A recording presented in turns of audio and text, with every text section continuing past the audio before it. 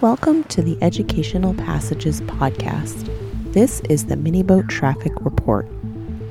Educational Passages is a nonprofit organization that seeks to connect people around the world to the ocean and each other through unique global experiences. I'm your host, Cassie Stymist. Since our last traffic report on October 17th, we saw 6 launches, 5 landings, and 5 recoveries. It's now the middle of December, and you can see there are lots of adventures happening, which is why it's been a little bit long since our last traffic report. So let's dive in. Let's start with the Purple Hurricane. This is the boat we mentioned last time that made a complete transatlantic voyage from off the coast of North Carolina all the way to Wales in just about a year. It was actually its second voyage. The students were so excited to see their boat reach another place and across the pond, as they say. When we saw the Purple Hurricane approach the Pembrokeshire coast, we reached out to our friend Ben James for some help. And recently, he shared his whole story, which he kindly wrote up for us, and I will share with you here. My adventure began on a stormy Friday evening when I got an email from Cassie saying that another mini boat was heading towards the UK coast and to Pembrokeshire in Wales, where I live. I helped retrieve the Osprey back in 2016 after it washed ashore just 5 miles from here. I quickly got onto the tracking website and could see that the Purple Hurricane was close to coming ashore about 25 miles west of where I live in Tenby. So I got a plan together to head over there the next day, Saturday. But unfortunately, Saturday's weather was terrible with very strong winds and heavy rain, and so was Sunday, so I couldn't make the trip safely. Luckily, on Monday, the weather was much better, so I made a plan to head out after work about 4 p.m. with my drone to help me search a larger area and get close to any objects that I might see but not be able to get to. It took me about an hour to get there, as the roads are really winding and narrow once you get close to the area where Purple Hurricane made land. I parked up, grabbed my drone, and headed out across fields using Google Earth on my phone to find the way to where the GPS coordinates last located the boat. Before long, I came to what looked like a field on Google Maps, but turned out to be a lake. Luckily, I managed to find a path around it and carried on my way. Just when I thought I was about there, having got onto the cliff path, I came around a bend to find the path blocked by a load of cows that had escaped from a field where the fence blew down in a storm a few days before. To top it off, there was a huge bull with massive horns there, staring straight at me. Thankfully, they were too interested in the grass to bother me, and let me walk straight past them.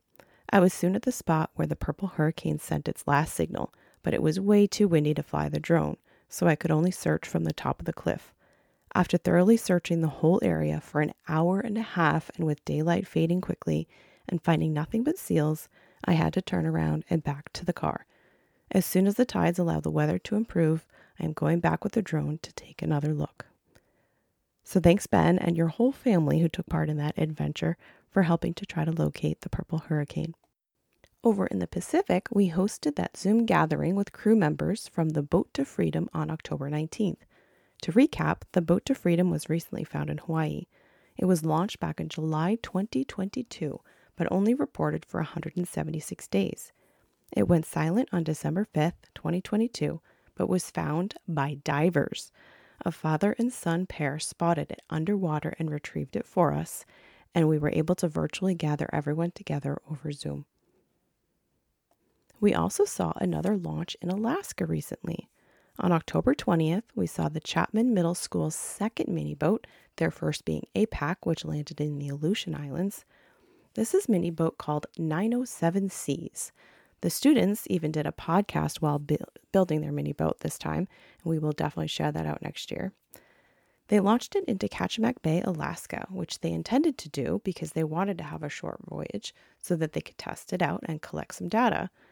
The 907 Seas is also mini boat number 199 for Educational Passages.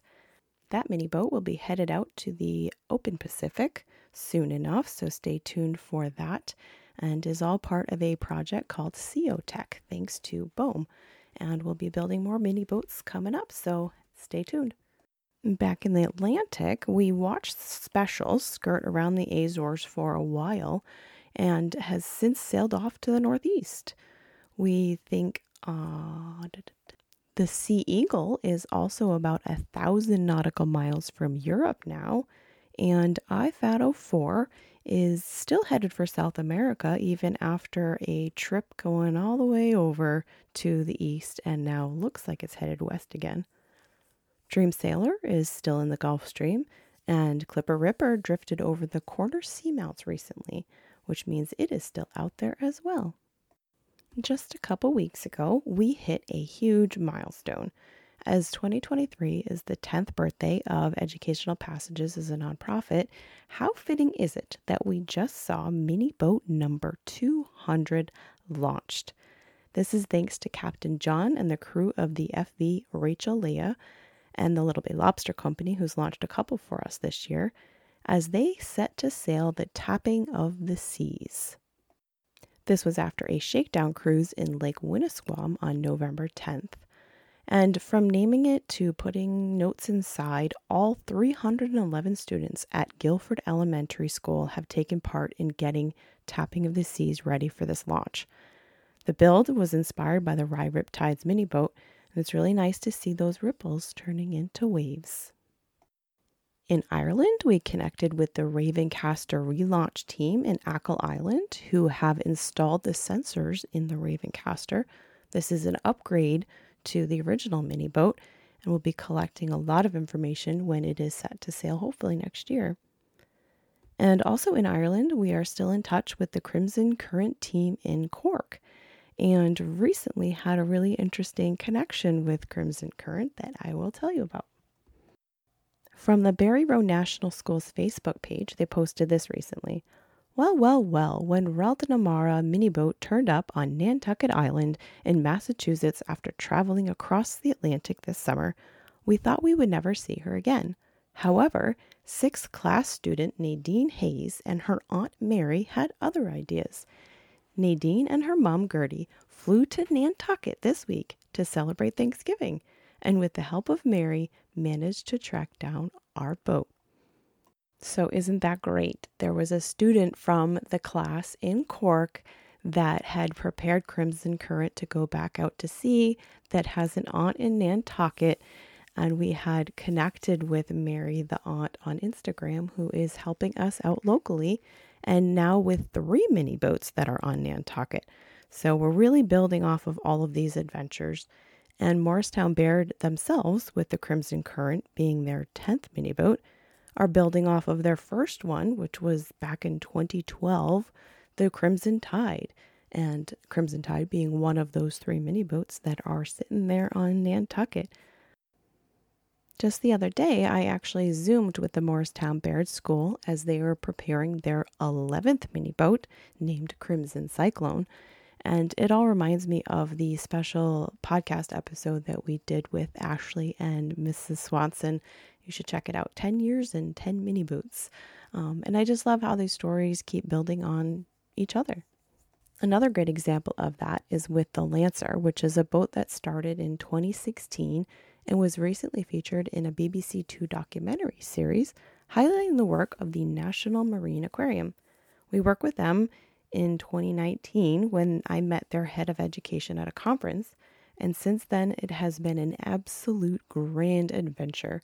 They sponsored Project OCN and had Lancer at their STEM Fest last October, where over 1,400 students came from all over the UK to the aquarium and got to learn about Lancer.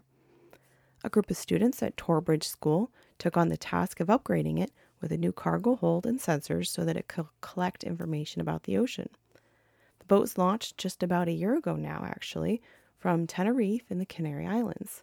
And all along the way, it sailed only with the wind and currents, and we tracked it on its westward journey. You may recall that on Earth Day, we also saw it recovered by a wonderful couple in the Bahamas. And since then, there has just been a wonderful full circle moment with Caitlin, who is the student that started the project in 2016. And to find out more about these connections and what has happened since 2016, there's the BBC documentary. There's also a Connecticut Sea Grant magazine article in Racklines that tells all about the story and how it is promoting ocean literacy. I would recommend having a read through that article or watching the documentary or joining our special webinar on December 19th. If you're not able to sign up or you're hearing this after that date, reach out, let me know, and we will get you connected with that story. This webinar and our year-end appeal highlights how a mini boat can be a blank canvas and can give students like Caitlin a life-changing experience. So please consider donating to Educational Passages during your year-end giving. As a nonprofit, we rely on public support to keep us going. And wouldn't you like to be responsible for helping one of these mini boat adventures and dreams come true? Your donation of $100 will allow 20 more students the life-changing opportunity to participate in this program. Every dollar helps to empower students like Caitlin to craft their own narratives and foster both local and global impacts. We need to raise $10,000 by December 31st in order to support over 200 classes starting in January. Your generosity truly matters. In 2024, we'll share new stories and more on the latest Cape Cod Bay deployments to help cold-stunned sea turtles. This is a continued project with lots of exciting new developments to share with you, including all about the launches we've had these last couple of weeks and the students and whole community in the Cape Cod area that have been involved. Keep an eye out for our expanding at-sea fleet too, as more mini boats are in the final building stages, like the Crimson Cyclone we mentioned, but also the Grizzly Bear from Barnes Elementary School in Kelso, Washington, who is scheduled to have its christening ceremony this week. This will probably be the last podcast episode of 2023, and there is so much this year to be grateful for. I'm truly excited for what 2024 will bring, and I really hope you will join us every step of the way. Your enthusiasm really fuels these adventures and contributes to a global community of learners, explorers, and ocean lovers. I'll leave you with a little something that Caitlin said in a recent conversation about what it's like to see the Lancer project continue 7 years later. She said, "Wow, high school Caitlin never imagined where I would be today in my life, and this project is still having an impact on so many people. I'm very thankful for this project as it connected so many people and introduced kids to the ocean community."